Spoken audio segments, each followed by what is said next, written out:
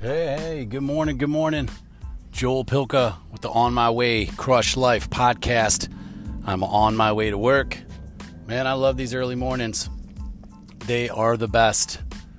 I gotta just say this morning how much I love my wife. She's hilarious actually, but we were sitting around last night and we started playing cards. She's a really great card player. I mean, probably because she pays attention and she tries to count cards or whatever. She pays attention, let's put it that way. I am there for the fun, probably mostly like I live my life, and I don't worry about the minor details as much. Although I am finding out in life, if you pay attention to some of those details, you can make it easier on yourself. Go figure. But, so we play cards. We try to play cards every night now. During the week, even if it's like one hand. So we're playing Rummy, like Rummy 500 or whatever, and it's been fun because last night I think we only got in one hand before we had to get Payne ready for bed or into bed, but it was still cool.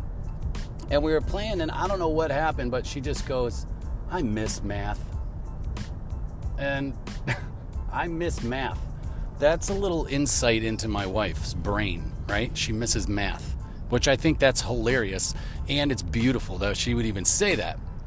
But it got me thinking, like, it's funny, there are those things in life, like I miss math, or I like practice, right? Or I like watching golf, or whatever it is, but it's those small things that we can be embarrassed by if we mention them to people.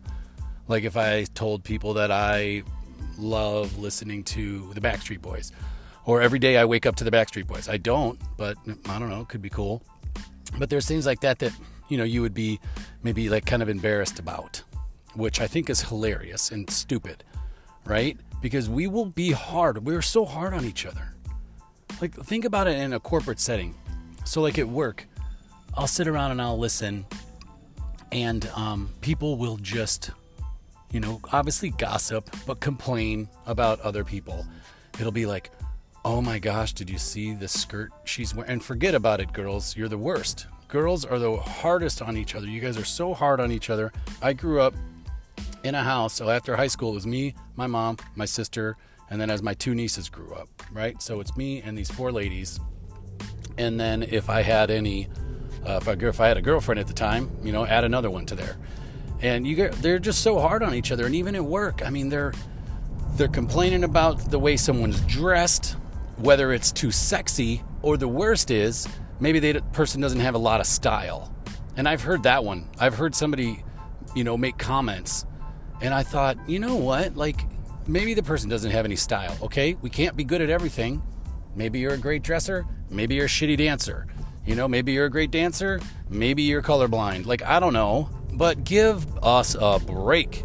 And then if someone's not at their desk, it's like, oh, da-da-da. And what's with the gossip? What is with getting into somebody else's business, especially, let's say, at a work or in a relationship?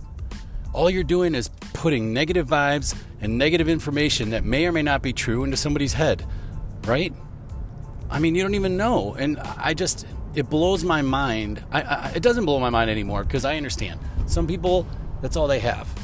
Some people, all they have is their, dog, or their work, or their child, or their car, that they love their car, and it's like they take care of it meticulously. We all have this one thing maybe that we hold on to that we feel like we can control. But when you start messing with somebody else's livelihood, it just drives me crazy, because I'll sit around and I'll just hear these comments throughout the day, and I thought, we need to change that.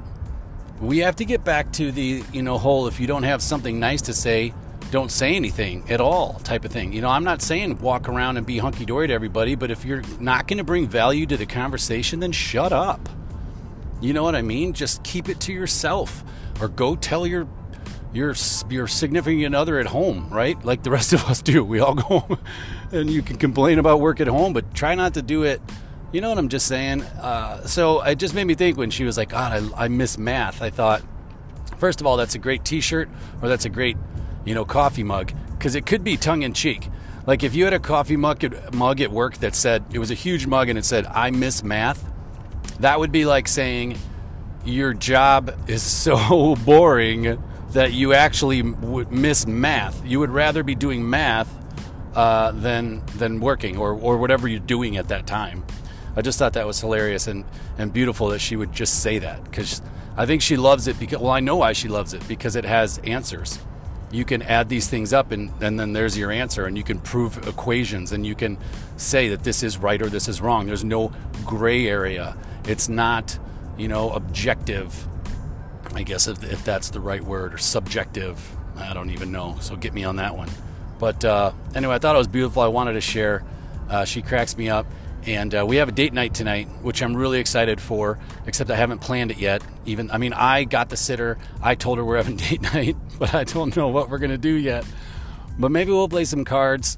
I'd like to go on a hike, do something healthy, talk a little bit, and try to keep it lighthearted. It's easy to get into the conversations about finances and about direction of the family and where we're going, because I'm always trying to do that, but you can't do that all the time. Sometimes that's a little bit heavy, and sometimes you just need to go out and, go for a run, and just change your brain, sweat it out a little bit, tell each other you love each other, and, have a nice time together. So hopefully that's what we'll do.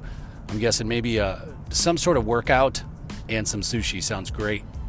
Anyway, hope you all have a great day. Oh, the email challenge. I started my 30-day email challenge yesterday, and I emailed my wife right when I got in, and I almost forgot. I got to my desk, and I started opening my email, and I was about to write an email to somebody. I said, wait, and I went and I wrote one to my wife, and that was day one. And then I saw somebody in the hospital lobby who works for the foundation, and we were just chatting, and I told her about it, and I said, hey, here's something if you want to try, because we were talking about, being positive at work and having a company culture, because she's new and she really enjoys the culture. And so I, kind of challenged her to go meet new people when you're here. Like once a week, maybe introduce yourself to somebody new, is what I found very valuable. But the email challenge kicked off yesterday. For myself here, I'm doing 4 weeks, only during the week at work, of saying thank you to somebody right when I start my day. It doesn't matter if it's personal or work related.